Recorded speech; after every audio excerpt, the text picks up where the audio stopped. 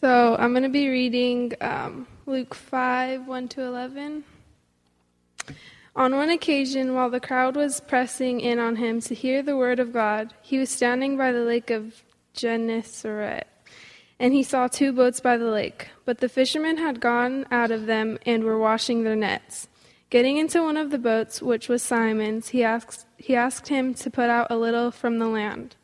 And he sat down and taught the people from the boat. And when he had finished speaking, he said to Simon, "Put out into the deep and let your nets for a catch." And Simon answered, "Master, we toiled all night and took nothing. But at your word I will let down the nets." And when they had done this, they enclosed a large number of fish, and their nets were breaking. They signaled to their partners in the other boat to come and help them. And they came and filled both the boats, so that they began to sink. But when Simon Peter saw it, he fell down at Jesus' knees, saying, "Depart from me, for I am a sinful man, O Lord." And he and all who were with him were astonished at the catch of the fish that they had taken. And so also were James and John, sons of Zebedee, and who were partners with Simon. And Jesus said to Simon, "Do not be afraid. From now on you will be catching men." And when they had brought their boats to the land, they left everything and followed him.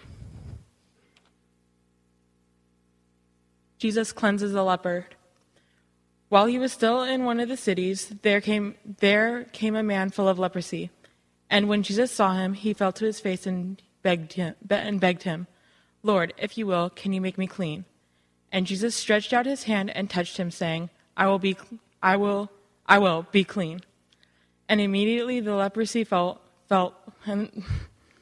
immediately the leprosy left him. And he charged him to tell no one, but go and show yourself to the priests and make an offering for your cleansing, as Moses commanded for proof to them. But now even more the report about him went abroad, and great crowds gathered to hear him and to be healed of their infirmities. But he would withdraw to desolate places and pray. Jesus heals a paralytic. On one of those days, as he was teaching, Pharisees and teachers of the law were sitting there, who had come from every village of Galilee, Judea, and from Jerusalem. And the power of the Lord was with him to heal. And behold, some men were bringing on a bed a man who was paralyzed. And they were seeking to bring him in and lay him before Jesus. But finding no way to bring him in because of the crowd, they went up on the roof and let him down with his bed through the tiles into the midst before Jesus. And when he saw their faith, he said, "Man, your sins are forgiven you." And the scribes and Pharisees began to question, saying, "Who is this who speaks blasphemies? Who can forgive sins but God alone?" When Jesus perceived their thoughts, he answered them, "Why do you question in your hearts? Which is easier to say, 'Your sins are forgiven you,' or to say, 'Rise and walk'? But that you may know that the Son of Man has authority on earth to forgive sins." He said to the man who was paralyzed, "I say to you, rise, pick up your bed, and go home." And immediately he rose up before them and picked up what he had been laying on and went home, glorifying God. The amazement seized all of them, and they glorified God and were filled with awe, saying, "We have seen extraordinary things today." All right, lastly, Jesus calls Levi.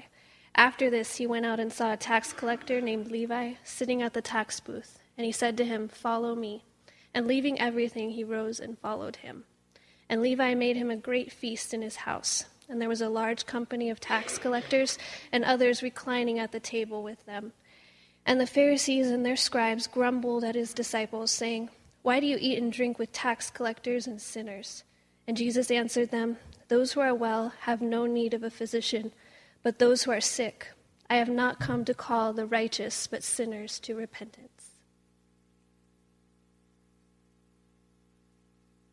Going to college for my undergraduate degree, I worked at Starbucks for a number of years.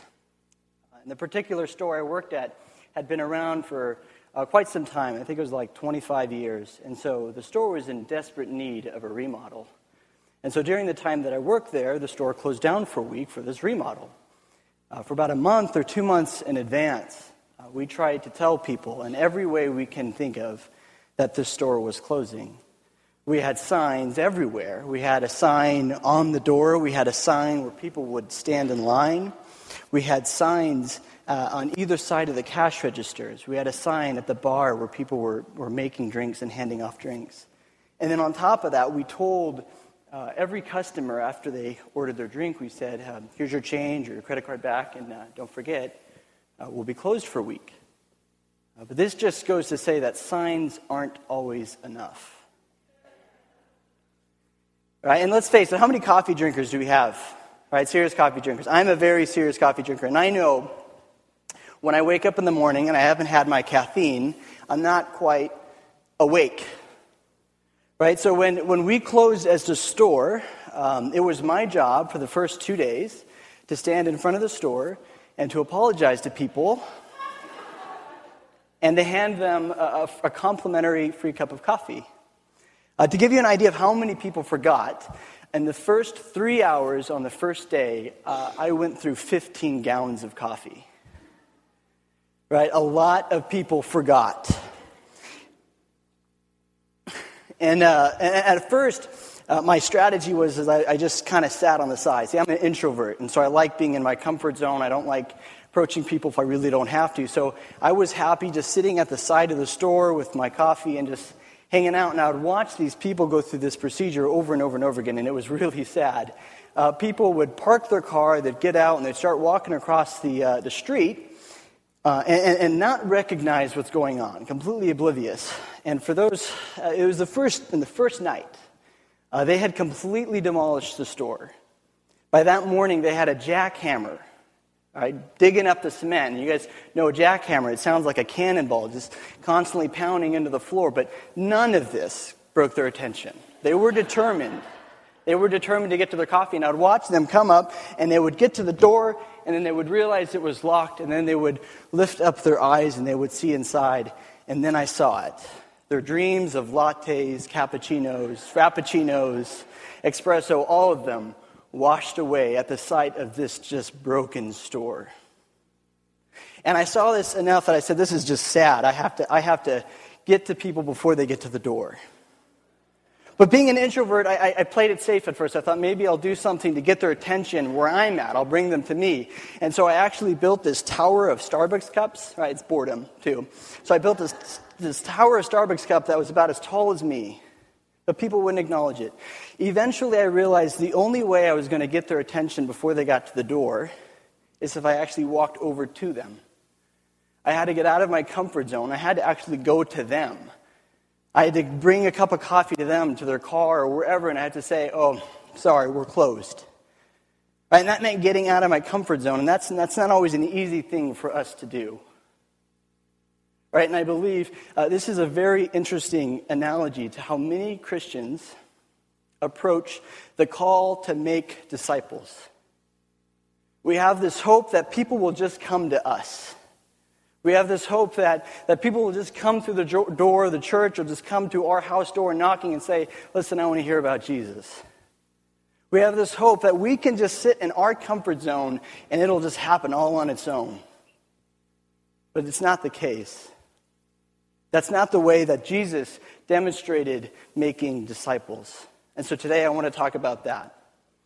I want to look at how Jesus made disciples, how he taught his disciples to be catchers of men. But won't you pray with me? Heavenly Father, God, thank you for this day. Lord, thank you for our youth, and thank you for all these hearts and minds here that are here today, Lord, just to be open to what you have to say. And I ask, God, that you open our hearts up, you open our minds up. That you let us be able to just get a glimpse of your word, just to be able to understand what you have to say to us this morning. And may the words of my mouth and the meditations of our heart be holy and pleasing to you. And we pray this in your name. Amen. So we have an awesome youth group. It's great to see them involved up here leading worship. And we had a couple of our youth read to us a good chunk of Luke chapter 5, and that's where we're going to be studying. And the very first thing they talked about was when Jesus calls a bunch of fishermen to become disciples. Right, and I want us to notice that Jesus says two things to them. The very first thing he does is he tells them how to catch fish. Right, he tells them, you're doing this, I want you to do it this way. I want you to do it differently. Right, and Simon responds to him. He says, Lord, we've been out here. We've been trying it. We're trying all this different stuff. We've been out here all night, and we're not having a whole lot of success. But at your word, I'll give it a shot. As it turns out, Jesus was right. Right, their boats were overflowing. And this demonstrates, Jesus was telling them, I know what it takes to be a fisherman. And then he comes to his second point, his second thing he says to them. He says, I will come follow me, and I will make you catchers of men. He makes his intentions very clear with the disciples at that moment. He says, I am here to make you catchers of men. That's what it means to follow me. That's what it means to be a disciple. That you have a job. Right? And so he first teaches them how to catch fish. He demonstrates, I know what I'm doing. And then he invites them and says, come follow me. We won't be catching fish anymore. We'll be catching men. And so I believe the next three events that Jesus said, or that Luke shares with us, I think they paint a picture of how Jesus was teaching these disciples to make disciples. I think Jesus was educating them on what it means to be a disciple of Jesus Christ. And I want to keep two things in mind, though, or I want us to be aware that these verses say two things to us. The first one is it says who Jesus is. It says the authority he has. When he goes and he heals people and we forgive sins, those are certain things that are just traits of Jesus. It says something about who he is. And we should stand back and be in awe of who he is. But the second thing I think, and this is really what I want to address today, Jesus is demonstrating how to be a catcher of men. He's demonstrating to us this is what it takes. And so as we read these stories and we think about these stories, I don't want us to just sit in the back and just applaud Jesus. I want us to recognize that he's saying, follow me in doing this. And so that's the two things. And so we come to this very first event, this first thing he does right after calling the disciples. Right, he cleanses a leper. And this shows us, how does Jesus treat the outcast? And I want you to realize that he cleans the leper by touching the leper. Right? He goes up and he touches the leper. He is treating this individual in a way that no one else treated him. Completely different. In order to understand this, we have to understand what leprosy meant for someone who had it. It wasn't just a physical disease. The burden of leprosy wasn't just the physical effect. It was a lot of it, and perhaps the worst part was what it did to someone socially. Not only was their body just dying and just being destroyed by this disease, but on top of that, they were forced by law to separate themselves from all their family, all their friends, all their community, their employment. They were forced to separate themselves from everything. They were banished. They were outcasts. They had to stay away from the healthy. So when Jesus goes up and touches this man, he is making a very, very strong point. He's saying, you are not an outcast to me. You are not banished in my eyes. I have not forgotten you.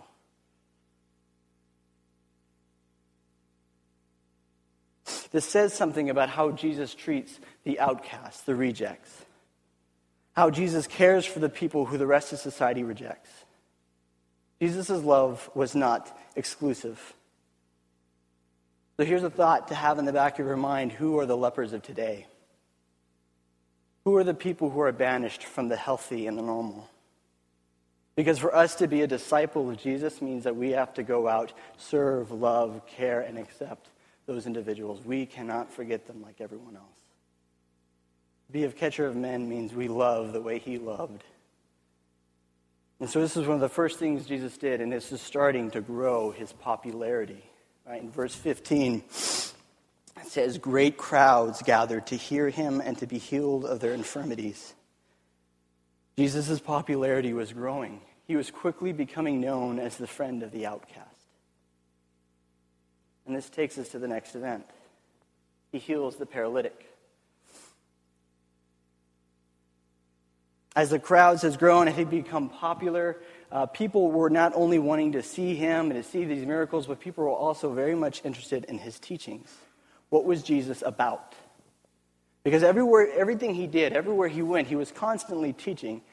Right? And so in verse 17, just to give an idea of what I mean by this, it says, on one of those days as he was teaching, Pharisees and teachers of the law were sitting there who had come from every village. Right? These were the big thinkers of the day, the big religious hotshots of the day. And they're coming from all these different villages to hear Jesus teach. But now think about this. In the midst of this sermon, in the midst of his teaching, these group of people are desperate to get this paralytic man to him. So they cut a hole in the roof and they lower him right in front of Jesus in the midst of his teaching. Now, this is really interesting, and you got to think about this at two different levels. First, what does it say about Jesus' popularity, his fame, his reputation, that these individuals know that in the middle of this theological teaching, where he's teaching to other great thinkers and leaders alike, that they could just drop this paralytic man down and feel comfortable knowing how Jesus was going to react? Right? I mean, what does this say about the popularity, about who Jesus was known to be?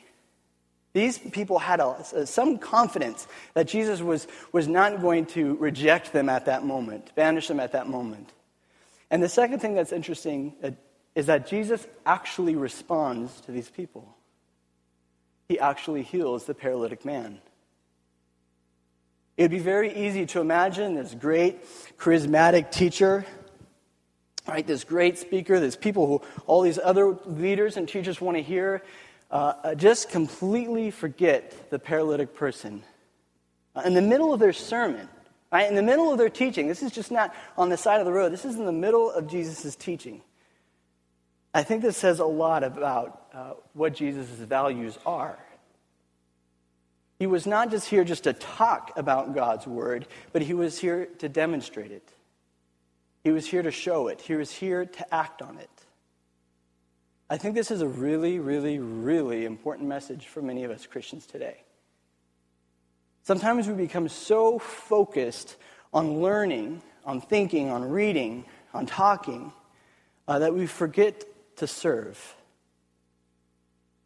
Another way of saying it is that we become so heavenly minded that we become no earthly good. Actually, I would say this is one of the biggest criticisms I have of myself. Sometimes I'm so absorbed in my own thoughts and my books that I totally forget to notice the paralytic people around me. Jesus healing the paralytic man demonstrates that Jesus wants his disciples to be people of action and not just talk. And so now we come to this third event. The third event after calling his disciples is he calls Levi, this tax collector, to follow him. And the significance of this becomes a bit clearer when we understand how a tax collector was perceived. That profession, being a tax collector, was a socially known, it was a job of sinners. They were sellouts. Right? They were Jews who were then working for Rome to go and collect taxes from their fellow Jews. And it was pretty well known that every tax collector lied and took more than they needed. So when Jesus calls Levi to follow him, Jesus is calling a socially known sinner to follow him and to become a disciple. Right? And to get this, it's like usually when a holy man, someone like Jesus, when a great teacher collected disciples, they collected the best of the best. That's usually what they did, because having disciples, who you were teaching, said a lot about who you were. For many people, it was actually an ego boost. It's kind of like colleges today. I often say that a college's reputation is only as good as the students they have. In the same way, so when Jesus calls when Jesus calls Levi to follow him, it would be like Harvard taking in a high school dropout. We have to wonder, other colleges would start to wonder. Other colleges would start to think, and like, what is this? What is Harvard doing right now? And I love it. The text clearly says that these teachers began to grumble. They were grumbling.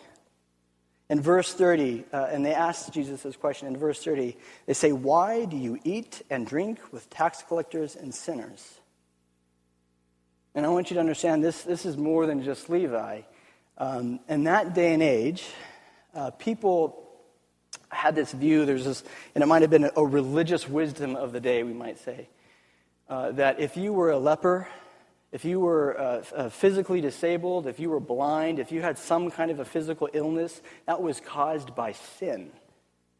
And Jesus in John actually addresses this issue and says that's not true. But that was something people thought in that day. And so when Jesus is asking, why are you associating with these kinds of people, he's not just talking about Levi. It's not one person. It's all the people he's been working with, walking with. All the people he's been associating with up until this point. And these other religious leaders are like, what are you doing? Holy people like us don't associate with people like that. That's not what we do. And these other Pharisees and these Sadducees and these teachers of the law, they had a particular idea of what sin was. They thought that it was contagious. They thought if you hung around somebody who was a sinner long enough, you would just get infected and become sinful like that. Like if it was some kind of a cold. And to be clear, there's actually some wisdom behind that. Paul makes this point a number of times in some of his letters, where he says we Christians have to be constantly aware and on guard and examining how are we being influenced by other people. We need to be regulating that and being aware how we are being influenced by other people. Nevertheless, Jesus was amongst these individuals. Right? Jesus was breaking these social boundaries that righteous teachers don't hang around sinners and sick and outcasts like this. And these other individuals are becoming afraid. They're wondering. They're curious. They're not sure what to think. And that's why they ask Jesus this question. Why do you associate with people like this? Why are you hanging out with them? That doesn't make any sense. I think Jesus' response explains a lot of the actions that he has been, a lot of his actions throughout his ministry, particularly these last three events. Jesus answered them, those who are well have no need of a physician, but those who are sick. I have not come to call the righteous, but sinners to repentance. He is here for the sick and not for the healthy. So he's going out of his way to be amongst those people. And I want to make a side note, though. It's just a personal thing I have to add every time I read this passage. I don't think Jesus really thought there were healthy people, spiritually healthy people amongst them. I mean, he's saying this to the other Pharisees, but we also know he says the Pharisees are hypocrites. Right? So I don't actually think he thought that there were really spiritually healthy people. I think he actually just believed there were people who thought they were spiritually healthy. But beyond that, Jesus was here to call people to repentance. And so that's who he had to be amongst. That's who he had to be hanging out with. Jesus associated with the people. He hung out with the people. He went to Starbucks with the people who needed him most. And so one of my goals as a youth pastor is to teach what I call the ego de lego view of the world. There's this, if you read through the Sermon on the Mountain, this is a Greek expression, ego de lego, and this is something Jesus says in the Sermon on the Mountain. If you recall, in the Sermon on the Mount, Jesus addresses and talks about a number of these social issues, a number of these moral issues, ethical issues. He talks about adultery. He talks about remarrying. He talks about love. He talks about murder. And at each one of these, in the very beginning, he says, "You have heard it said." And he goes on to explain the wisdom of that day, the wisdom of that time. Right, you have heard it said, love your neighbor, hate your enemy. And he's saying, this is the wisdom. This is what people are telling you right now. And then almost each of them he says, but I tell you something differently. I have a different way of looking at these problems. I have a different way of looking at people. I have a different way of looking at the world. And that phrase, but I say, in Greek is ego de lego. And so with the youth, there will be times where we come to a certain or particular issue and I'll say, here's an ego de lego view of this. Here is a place where Jesus looks at this differently than the rest of society. Here's a place where he sees it differently, and he is inviting us to see it differently with him. And I believe when Jesus says, I have come for the sick, that is an ego de lego view. He has a different view of what it means to be a disciple. He has a different view of what it means to be a teacher, a high teacher. Right? Usually teachers, they wanted to disassociate themselves. They wanted to separate themselves from the sick and the sinners of the world. They were up here on the social hierarchy, and they don't need to be people down here. And Jesus is making it very clear, you got it all wrong. We're here for people that are down here. Jesus' view is different on these issues. Right? So, and I want us to think about this, that as disciples, we're called to that same standard. We're called to think of that way, to think of this differently as well. If we disassociate ourselves with the sinners and the sick people and the outcasts of society, if we just want to huddle together and just be in our own little Christian circle and communities, if we completely separate ourselves from the rest of the world, we become absolutely useless to the rest of the world. And I think Jesus doesn't really want that of us.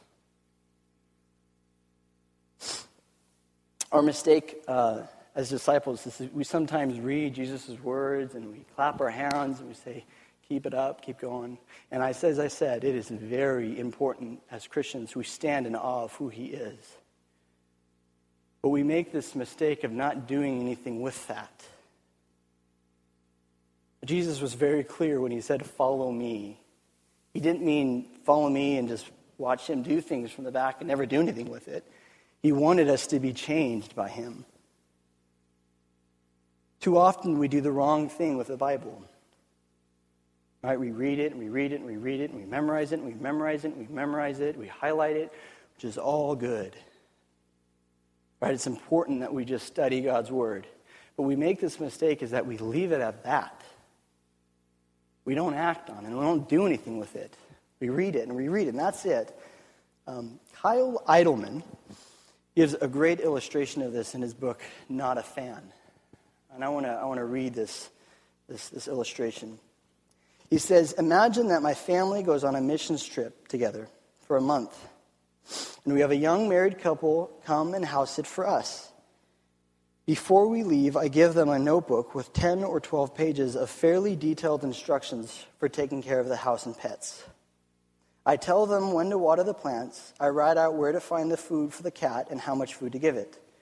I remind them to get the mail.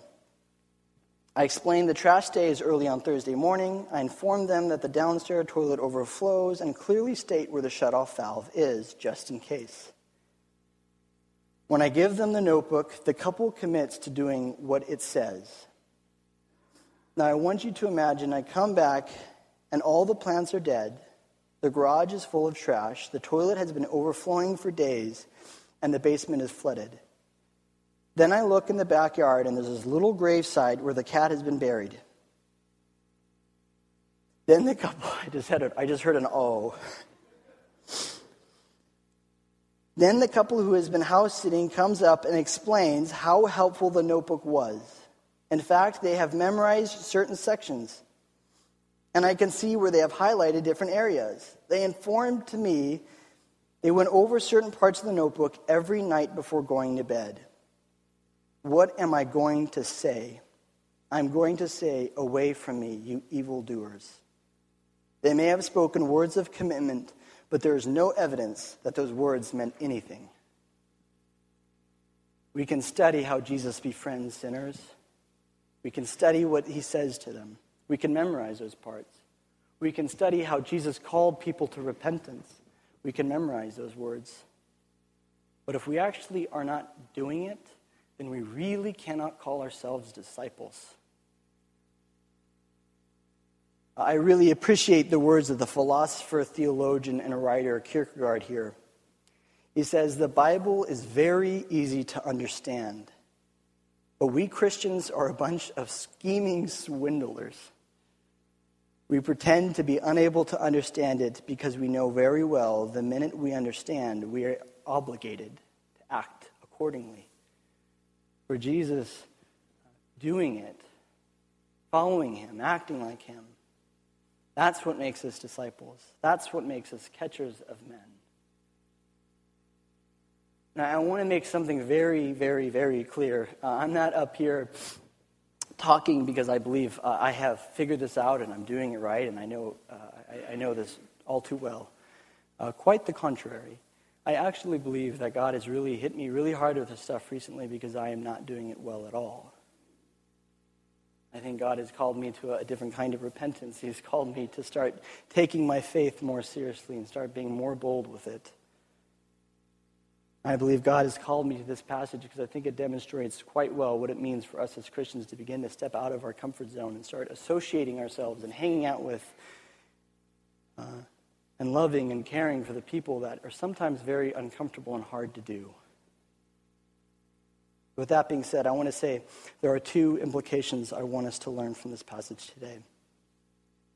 First, in order to be catchers of men, we have to actually be amongst other people. We can't disassociate ourselves from them. We can't separate ourselves from them. We can't only just meet as a church and that's our only social time. We have to be amongst them, as Jesus was. All right, we can't, and neither can we just as a church just sit back here and just hope that people are just going to start walking in the door, or better or worse yet, think that it's up to the pastors to do the ministry for everyone. Right, as to be a catcher of men means that it is each of us take this individual responsibility that we are to go out and to make disciples of other people. It means we have to be amongst other people. We have to associate with other people. We have to go to Starbucks with other people. We have to talk to them, whether we know them or whether we don't.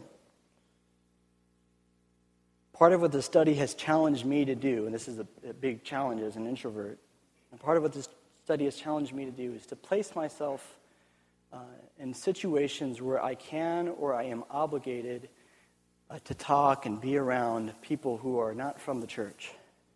And this is a particular challenge, I think, as a pastor, because my job is to be around people in the church. But I have to figure out ways, I have to think creatively, how do I get out of that bubble? I ask you, how can you be like Jesus and walk amongst the crowds? The second thing, I think, what these events teach us is that Jesus was always teaching God's word. He was constantly, everywhere he was going, everything he was doing, he was constantly teaching God's word. But he was acting on it. He was demonstrating it. He was communicating God's word not just with his mouth, but with his actions as well. When he calls Levi and has dinner with him, when he heals the paralytic, when he cleanses the leper, this is Jesus demonstrating and teaching God's word with his actions. His actions demonstrated his words. So when we talk about the gospel, when we talk about God's word, when we want to communicate the good news, I think our actions have to be matching our words. They have to go hand in hand. We have to be demonstrating God's love as well as speaking about it. I think Francis of Assisi summarizes this thought really well, but I have to give a minor disclaimer. There's a lot of people attribute a certain phrase to him that he actually never said. I think it's a really good phrase, but the first thing is that people think he said, preach the gospel at all times and use words when necessary. I think it's a fabulous phrase, but he never said it. But this is what he said. He said, "No brother should preach contrary to the form and regulation of the Holy Church."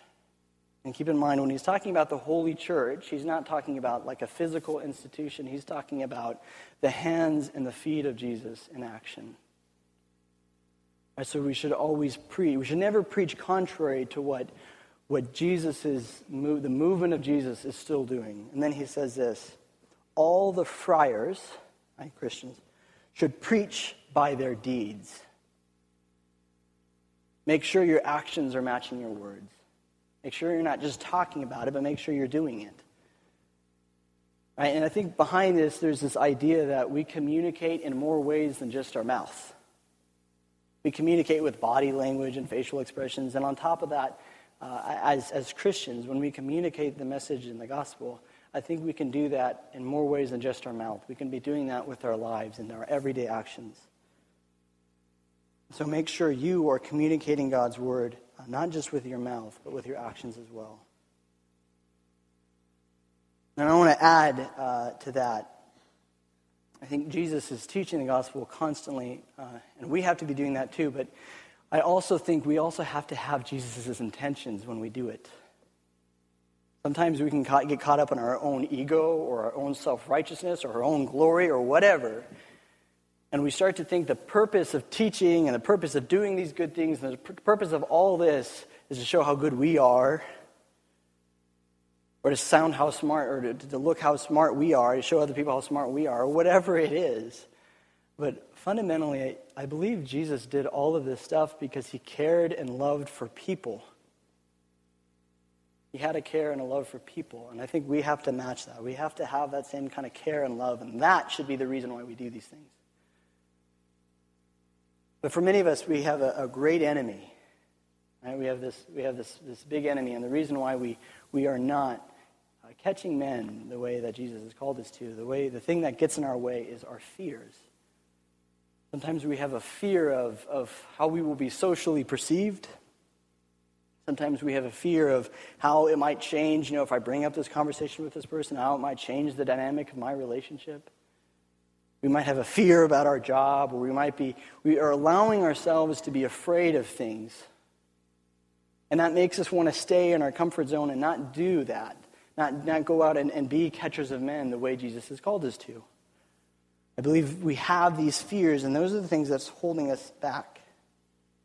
And I think it's really interesting that when Jesus tells the first disciples, he says, "Come follow me, be catchers of men." The first thing he says is, "Do not be afraid." As if he knows being a catcher of men and fear go hand in hand. So he says right off the bat, don't be afraid. You will be catchers of men. But I want to give an illustration of what exactly this fear makes us look like. Before I do, let me first talk a little bit about, we know the Olympics happened last year. How many of you guys watched the Olympics? Right, all happening in London. There is this particular event. Got a slide for it, I think. Yeah, there's this particular event. It's a kind of gymnastics, and it's a girl-only event, where these girls get on these balancing beams, and then they do perform all kinds of flips and all kinds of stuff. Crazy. And they're way up in the air when they're doing this. All right, it's really scary stuff. But it's amazing to watch. And I want you to imagine, this is Jesus. Jesus is one of these girls up here, and he's doing all these flips, and he's doing all this crazy stuff. And then he says the most uncomfortable thing possible to us. He says, "Come follow me. Come do it too."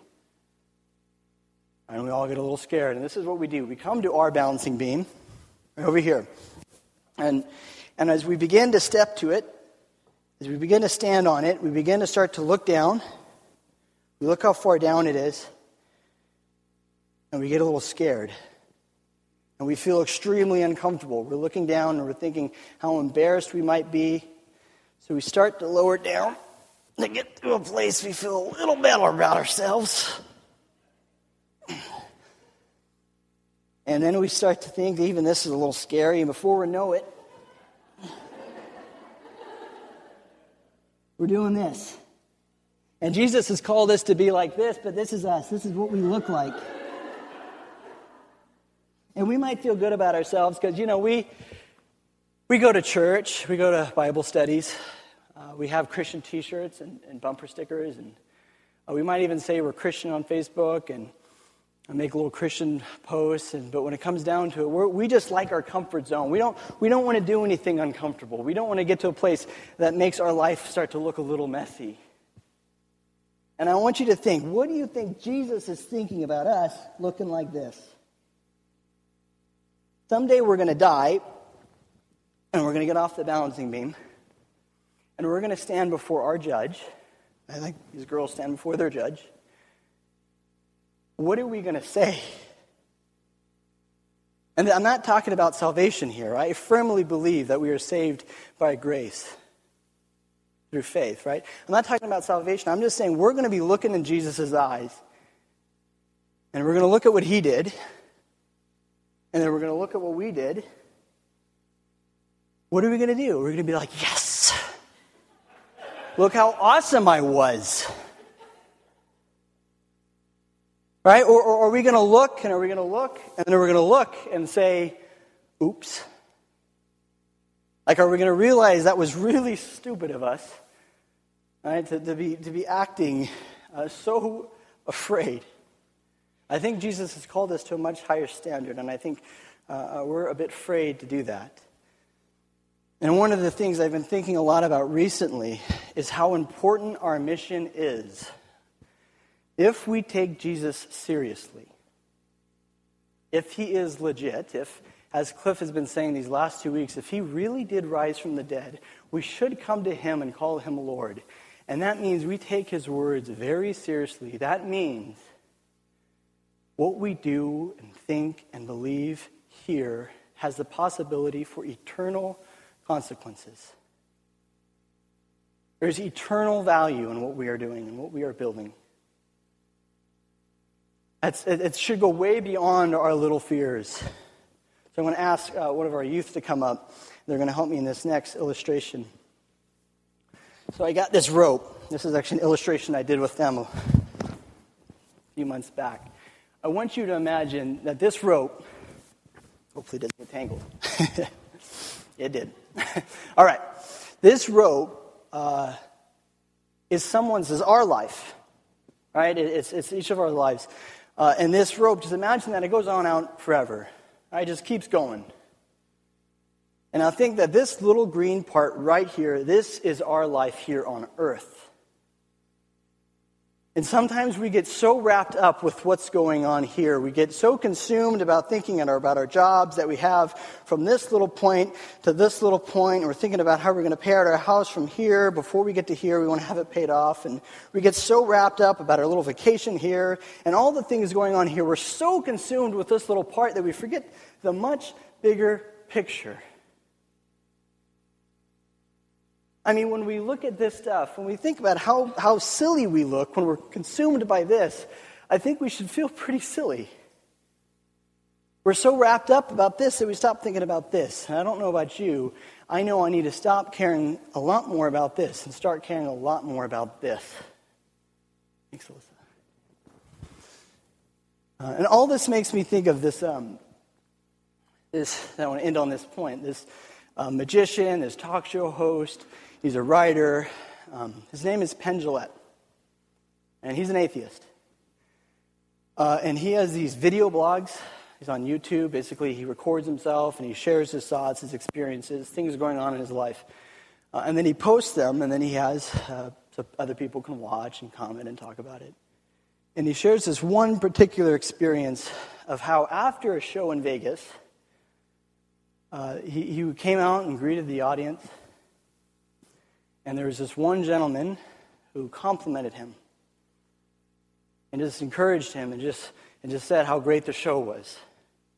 And I had a little talk. And then eventually this man hands Penn a Bible. He gives him a Bible and he says, "Here, I want you to have this. I want you to read it and think about it." And he gives him a little business card too and says, "Call me. We can talk about it." And Penn explains how encouraged he was actually by that, how unoffended he was. Right? Because what goes along with our fears and all this stuff is that we live in a society that does not like to be talked about, does not like talking about religion.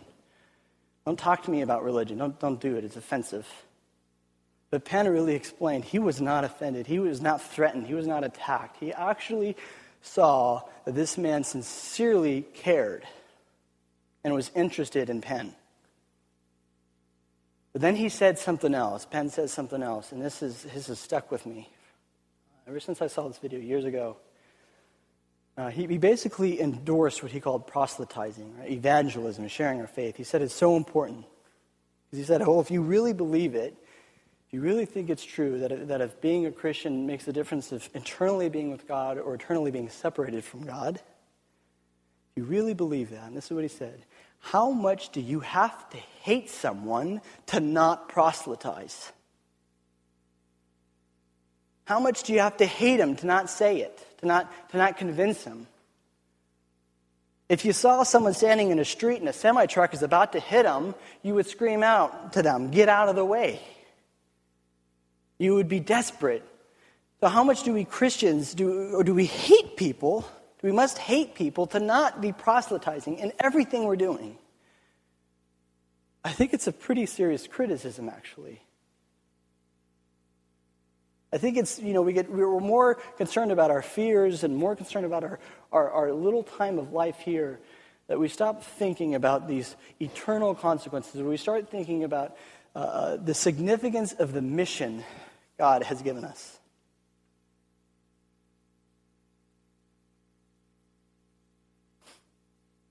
And I see so many churches out there today, and I'm not one to rag on churches or to talk about things they're doing wrong, but there is this genuine concern I have right now, is that there's so many churches out there that are so focused on trying to figure out the next best event, the next best thing that the church and the staff and the pastors can do that's going to get all these people to come. I think sometimes we become so consumed and so thinking that our mission is to get people to come to us. And I wonder if many churches out there are feeling discouraged or disappointed at times due to the lack of success. I wonder if they sound a lot like Simon did. We've been trying. We're doing all these different things. We've been out here all night. And I think Jesus would say to the churches and say to all of us Christians, really, the same thing he did to them back then. Come, follow me, and I will make you fishers of men. Walk in my footsteps. I think we have to start recognizing the urgency and the need before us to start mingling with people, associating ourselves with people, talking to people, getting outside of our church, being a church that really pushes outward. Not so that we can have bigger churches, not that we can have more Christian friends, but because, like Jesus, we should be very, very concerned about eternity. And so I think we need to be, like Jesus, constantly teaching both with our words and in our actions. That being said, let's pray.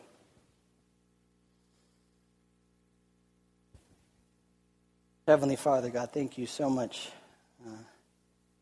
for all that you've done for us. Thank you for your word, Lord, that we can read and we can study and we can memorize, God. And I ask that you just challenge us. You convict us of the areas in each of our lives where we're not acting the way we're supposed to be acting. God, that you help us realize how we can better be fishers of men.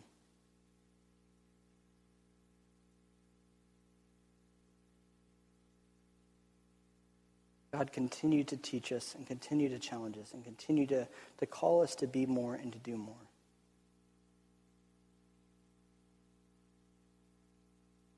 We thank you for this time. We thank you for this community. We pray these things in your name. Amen.